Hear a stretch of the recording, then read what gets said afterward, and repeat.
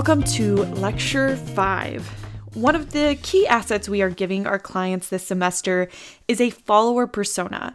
A persona is a fictional representation of the real people who engage with your client's social media platform. This is more commonly referred to as a buyer persona in marketing circles. I've just adjusted the title to clarify these are personas specifically for social media platforms. The main reason we create personas is that without them, we might be inclined to create content we would engage with or that we'd like, rather than the content the followers would engage with or that the followers would like. So instead of creating things that resonate with us, we'll be more apt to create things that resonate with our audience if we have a follower persona framework to guide us. Essentially, what we're doing is a very basic version of what some of these larger companies will do for brands and, as we learned in class, for politicians. And the data that we're using isn't nearly as in-depth, so a lot of times we're having to depend on our own insights and our clients' insights about the personas we are trying to craft. When you understand your audience, you have the ability to write more impactful content that your followers find engaging and useful, which is why this exercise is so helpful to you this semester and to your clients going forward. So how many personas do we create? For the scope of the work we are doing in this course, you'll only be required to create one persona for one platform. However, the reality is that the platform you are working with probably has multiple personas you could be targeting. Here's what I mean about multiple personas. When I started doing work on personas for clients, sometimes I'd ask, who's your ideal customer or donor, etc. And their answer might be something like, well, our donors can range between 22 years old and 75 years old. Or our customer's income is anywhere between $30,000 and $300,000. Or worse yet, we're just trying to reach everyone. The reality is, the way you communicate with a 22-year-old is different than the way you communicate with a 75-year-old. And the way you sell a product or service to someone with an annual income of $30,000 is different than the way you would sell a product to someone with an annual income of $300,000. So if you're trying to reach everyone, you're going to reach no one. To account for these differences, we would create multiple personas. I tell you this because I don't want you to fall into the trap of trying to create a persona that captures every type of person who engages with your client's brand on a platform. Instead, really focus on the persona that makes sense for the work you are doing for them this semester. You might say an objective is to reach a younger demographic with your message by having a strong presence on Instagram and creating content that people between the ages of 21 and 27 might find interesting. Then you can design a persona around the ideal follower using data and storytelling to bring the persona to life. You might also consider the most engaged audience and make a persona for that type of person. Sure, you might have both men and women of all ages engaging with your brand on Facebook, but maybe the group you want to focus on is most heavily is women between the ages of 39 and 54 because they tend to be the most likely to buy or donate. So you might try to focus on them instead. The division between personas should happen every time you change your approach in order to be effective in your communication strategy. So that could be income, gender, age, title, industry, lifestyle, even the number of children, whether they're not married, and behavioral habits could all be indicators you need an additional persona in your social media strategy. However, you don't need a persona for each of these, only when it makes sense. This is just basic market segmentation. So there are 5 sections in a follower persona. We'll look at each of these individually, but the 5 sections are demographics and identifiers, action drivers, their decision process, objections, and the big picture message. So the first section is demographics and identifiers. Demographics are a good place to start when you're trying to understand who it is who follows your organization on a specific platform. The questions you need to answer for this section of this persona is, what's your persona's age range? Try to keep it between 8 and 15 years. Are you targeting a specific gender? On average, where is your ideal persona geographically located? What is their educational level? Are they married or unmarried? Do they have kids or not? And if so, how many kids? What's their income range? Like age, try to keep this range reasonable, probably between 20,000 and 30,000. For example, their income ranges from 50,000 to 80,000, or maybe from 30,000 to 45,000. For larger incomes, a bigger range might be appropriate, such as between 150,000 and 220,000. When income levels are less than 75,000, I find that $10,000 increases usually comes with a big enough lifestyle change that it's worth noting.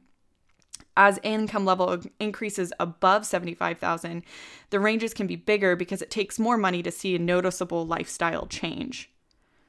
So identifiers may toe the line between demographics and behavioral attributes. I outline these because in some ways they become a quick overview of all the other content you might consider in a follower persona. Identifiers might be that your ideal follower is a busy young professional who carefully curates their time and therefore prefers actionable content. Another identifier is that your ideal follower likes to be seen by others as a helper. To name these identifiers, you need to answer 3 questions. Does your ideal follower have a unique and identifiable routine? And if so, what is it and where does that platform fit in the routine? Does your ideal follower say something or use a particular phrase often? And if so, what is that phrase and how can you use it in your social media content? And then does your follower believe something specific about themselves? If so, what is it that they believe? Example could be a persona that identifies as someone who's exceptionally productive. There are many more components to a follower persona that go beyond just basic demographics, but this is where a lot of people will stop in the development of their target audience.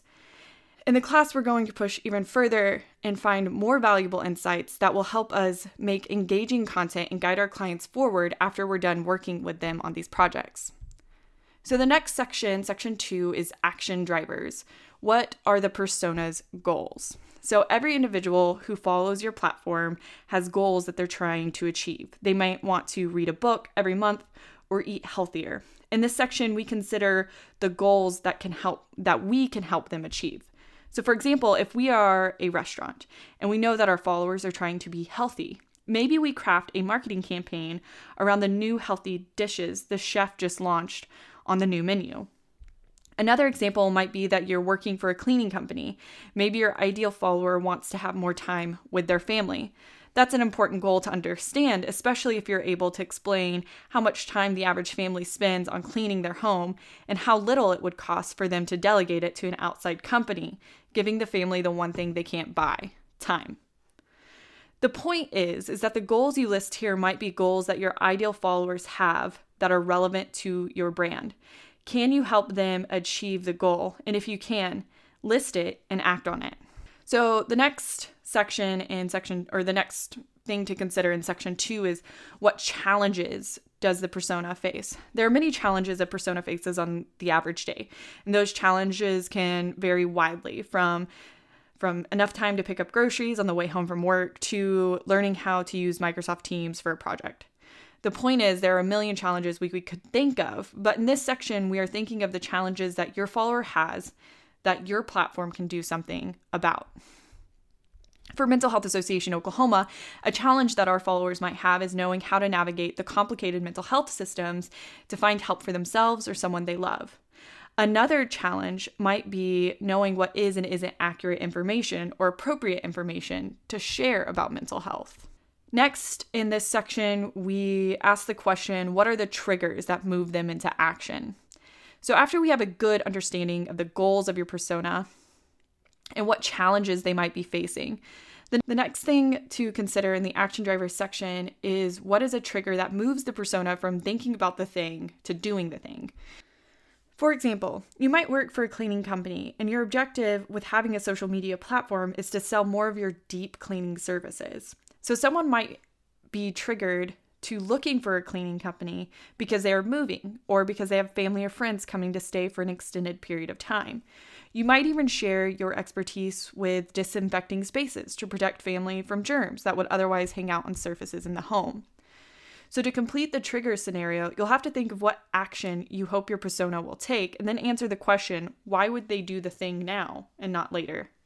So section 3 is the decision process. Whether you are a nonprofit or you are selling a product or service, The people who engage with you go through a decision-making process. This is typically structured as awareness, consideration, decision, and often referred to as the buyer's journey. This theory is that people have steps they take before choosing to follow you, to buy your product, or to make a donation. The first step is always awareness. Obviously, people have to know that your page, product, service, nonprofit, company, etc. exist before they can choose to follow you and to engage with you, your brand, or your organization. In this part of the persona development, you are going to imagine what questions someone might have before they find your social media platform.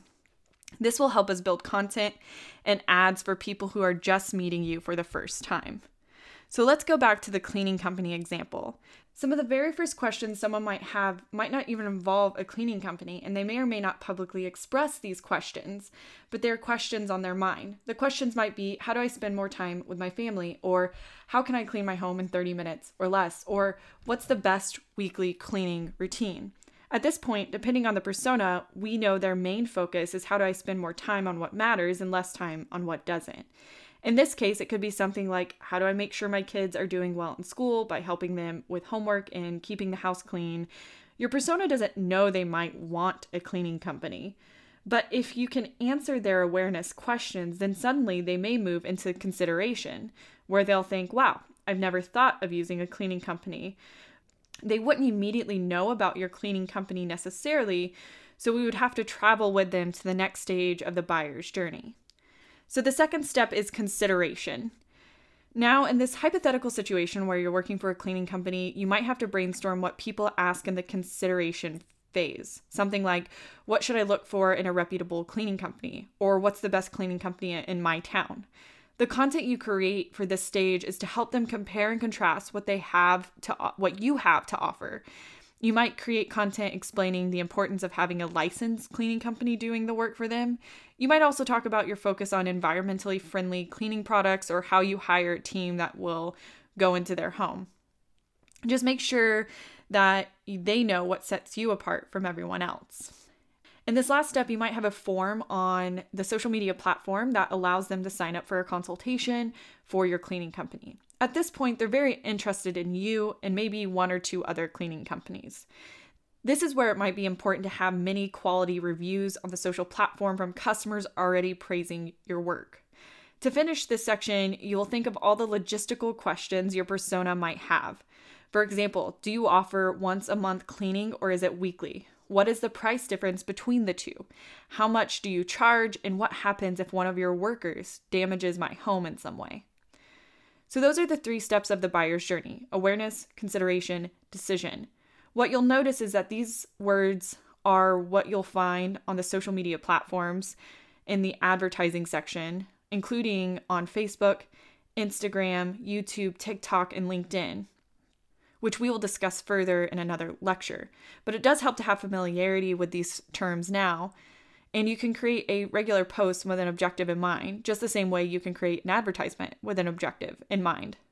The final question to answer for this section of a follower persona is, what's at stake if they don't follow you? You need a good answer to this question because otherwise, why are you doing all this work? So for our cleaning company example, we could say that if they don't follow us, they might miss special promotions and cleaning tips that would make their life easier, or our services might be cheaper than others. If this is what they might miss out on, it's a good indicator of what you are promising them and what type of content you should be providing. The next section is objections. We are going to answer 2 questions in this section. The first is, why doesn't the persona follow my company page? Answers can vary from they don't know it exists to the current content isn't engaging or it isn't in a format they prefer. The second question is, what misconceptions might my follower have about the brand or the page? Misconceptions might be that the follower assumes that cleaning companies are too expensive for a middle-class family. And knowing misconceptions makes it easier for you to create content that might combat these misconceptions. Finally, section 5, the big picture message. The last section is simple after you complete all the work for the buyer persona. You need to answer the question, what is your message? What do you want your persona to know about your company, your nonprofit, your product, or your service? For Mental Health Association Oklahoma, we could say our overall message for our Instagram followers is mental health is important for everyone. And our page has the most up-to-date information about where people can find resources for themselves or what they should do to recommend resources to others. It's also a place to celebrate progress toward the association mission. So finally, is a buyer persona science or art? So where do we find all this information in the buyer persona? Obviously in class, we know that can access hundreds or thousands of data points on millions of people, and therefore they get their information largely from a scientific lens. But we don't have that access in class, and a lot of small businesses don't have access to that kind of information. So the answer is actually somewhat complicated. Like I said at the beginning, it's part science. We're going to use data found in the platform, like the analytics, which should be our primary data, and we might use white papers or studies or other organizations' information that they have published, which would be our secondary data. We'll likely interview the client, which is primary data, and we might spend a few hours observing customers in a store and or look at a sample of follower profiles, which is primary data. Then we might take the data and match it with overall insights to create a narrative. This is the step that brings the follower persona to life. It is impossible to get a definite answer to every question, which is why this is also art. We are going to have to make some assumptions and best guesses to make our persona. But the goal is that over time you can test those assumptions and either confirm them or adjust your persona accordingly. So as far as bringing it together in a narrative, here's a story I wrote for architects in Oklahoma City. So first, before I get started, you might want to name your persona so they're easy to refer to later in conversation. So for this example, I'm going to tell you it's going to be about Developer Dave. Also, it's important to note that this is a general buyer persona for a marketing strategy. And your personas will look a bit different since they are specifically personas who follow your client's social media page. So Dave is a 46-year-old developer in Oklahoma City. He lives with his wife and 2 teenage daughters in a quiet neighborhood with homes valuing between $250,000 to $350,000. His home is one of the more modest houses on his street, but that's because he's decided to invest his dollars elsewhere. Rick is a local attorney specializing in real estate, trust, and wills. His wife is a branch manager at a nearby bank. Now that his daughters are busy with their friends' extracurricular activities and classwork, he and his wife have found themselves both with extra time and money. Rick wishes the community looked a little brighter on the streets that are now showing their age. He remembers a time when theaters and fun activities were just around the block, but those old buildings sit vacant with boarded up windows and fading paint. He hates it. Rick also serves on a few boards in his community, and in conversations with his colleagues, he gets a grand idea. What if he bought one of those old buildings and brought it to its youthful vigor? Maybe it'd be a theater, pub, restaurant, or lofts. He wasn't sure yet, but he knew he could do it. It would also give him an extra place to invest his money and earn a return. He starts researching the cost of revitalization projects and quickly learns it would be a pretty involved project.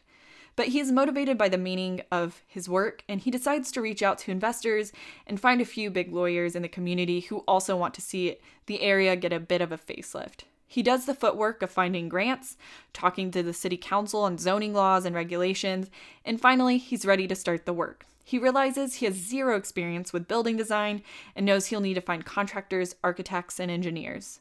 He starts having conversations with local firms and schedules a meeting with prime architects. The firm was smaller than he'd imagined, but he was assured they'd work just as hard as, quote-unquote, the big guys. He was blown away by the passion the architects have for the revitalization project, just like him. The chemistry was undeniable, so after they set the budget, he was ready to get to work. So after hearing this buyer persona story, my hope is that you and your client can have a mutual understanding of who you're targeting, the journey they go on to becoming a follower, and what triggers them to engage with a social media page. This week, we are going to be working on our follower persona worksheet. It'll help you if your client has granted you permission to access their social media account data. Also, consider setting up some time to conduct the informational interview with your client. You'll need about 30 minutes to ask them a handful of questions that might help clarify objectives and your target audience.